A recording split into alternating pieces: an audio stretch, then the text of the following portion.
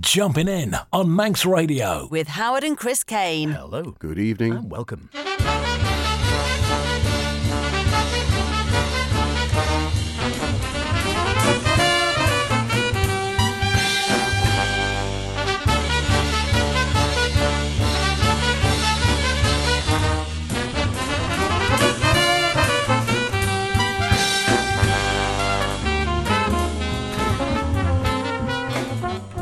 And here we are once again on Sweet and Swing on what it technically is autumn, feels like summer, and some very, very exciting news.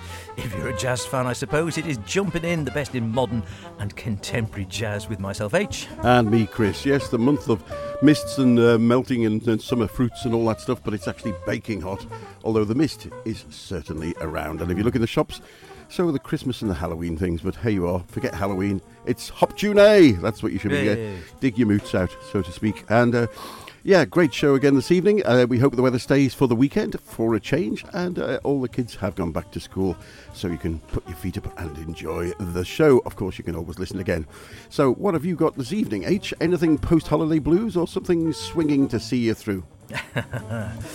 Good question. Well, what have we got? I've got some shorter moments. Great collection following the recent death of the wonderful Wayne Shorter, of course. Terrific stuff, that. We're going to be returning to casual, returning to casual, and I've been enjoying the latest from Brian Blade and the Fellowship Band. Yep, and from me, we nip to Iran, we go home, we look down from upstairs, and then we do a little dance. And to get us going, here's Tabriz.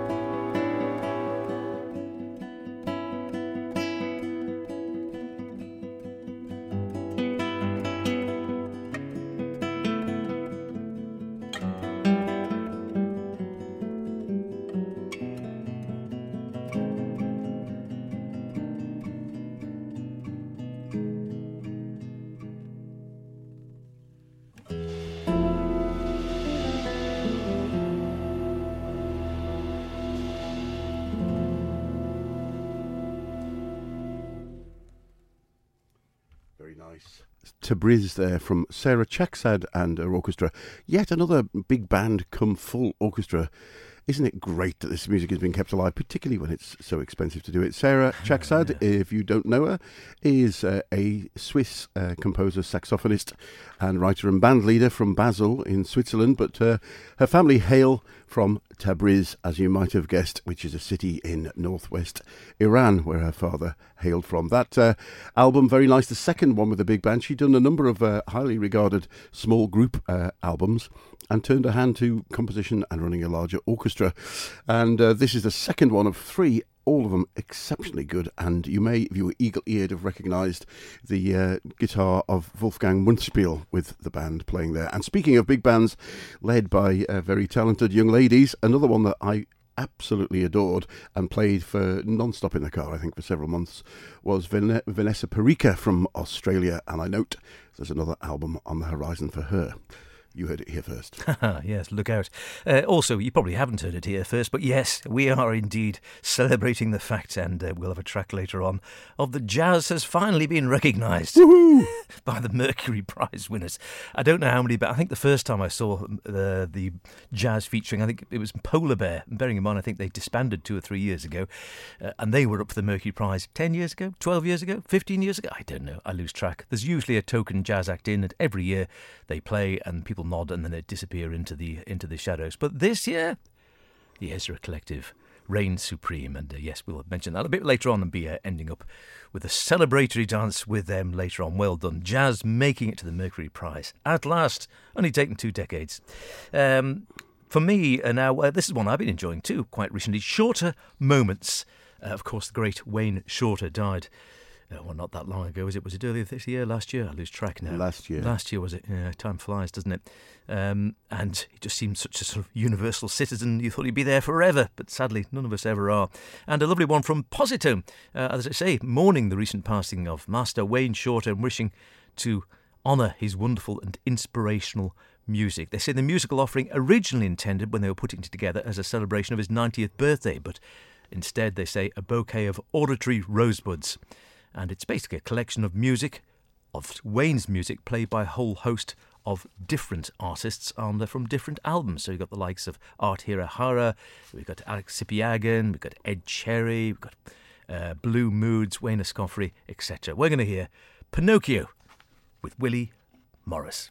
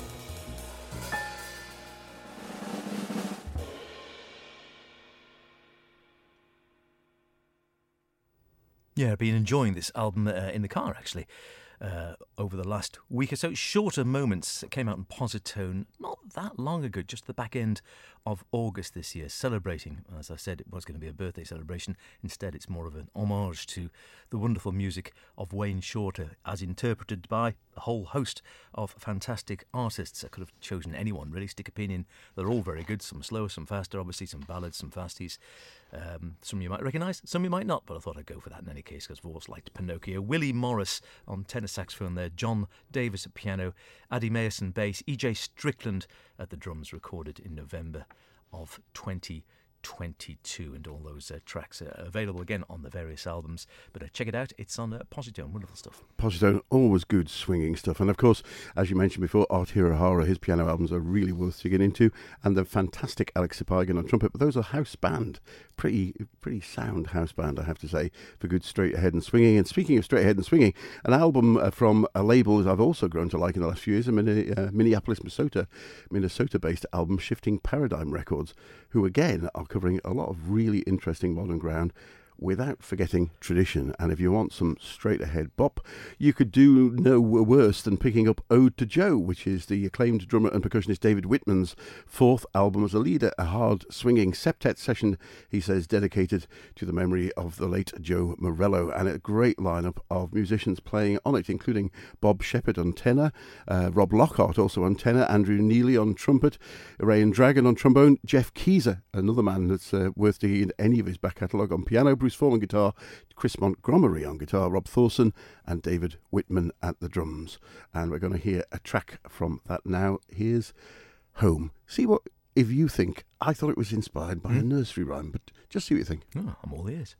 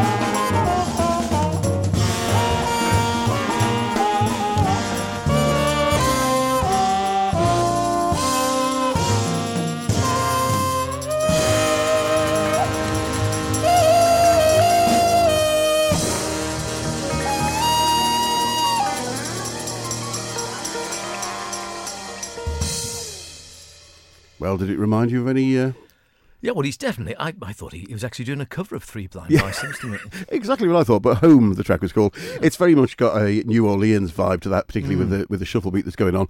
The whole album is a total swinger, though, and with a great lineup like that, you can't fault it. Joe Morello, great drummer, sadly no longer with us, a very heartfelt tribute and worth looking out for. Ode to Joe from David Whitman on the Shifting Paradigm Records label. Terrific stuff. You are listening to Jumpin In, of course, the best in modern and contemporary jazz with Chris and myself, H. Walter Smith III. We've featured him off and on over the years. Like I said, the one time we saw him live, he disappointed, but his albums never disappoint. Or certainly the ones I've had so far have all been universally very good indeed. His latest on Blue Note came out earlier this year, I think, or back end of last year. I lose track of the date, quite frankly. There's so much good stuff around. It's called Return to Casual, and this track has the intriguing title of Amelia Earhart Ghosted Me.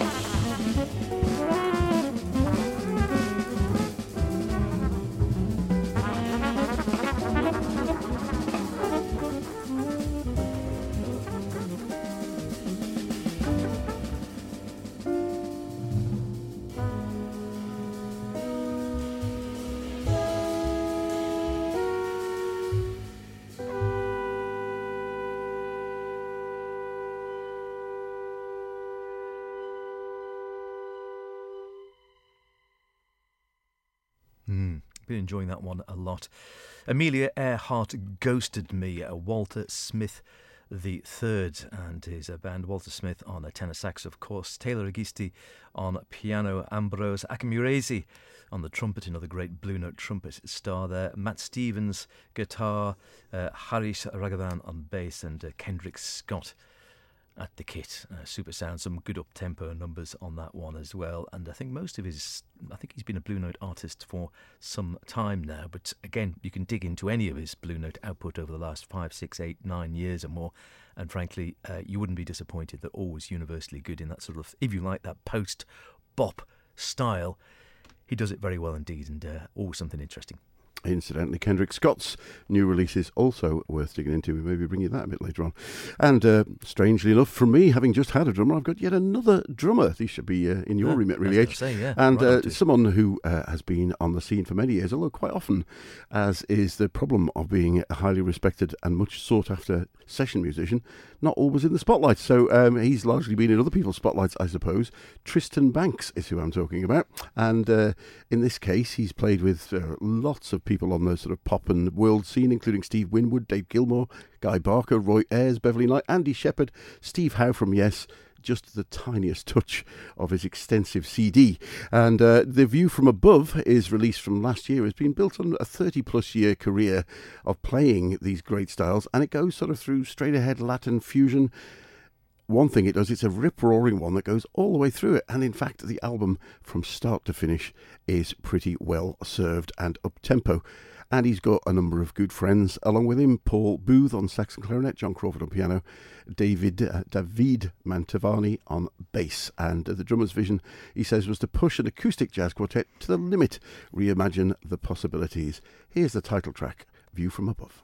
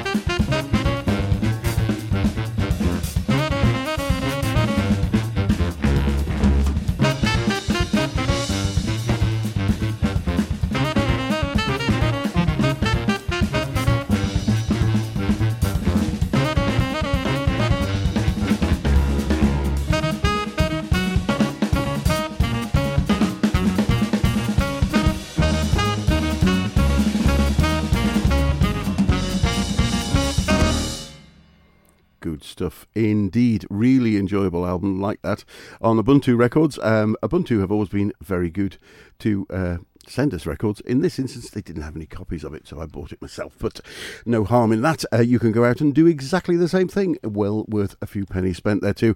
And incidentally, the previous Ode to Joe from Shifting Paradigm, they did very kindly send us that. Hey folks, this is Ant Law here, Ant Law Guitar. You're listening to Jumpin In, Chris and H on Manx Radio.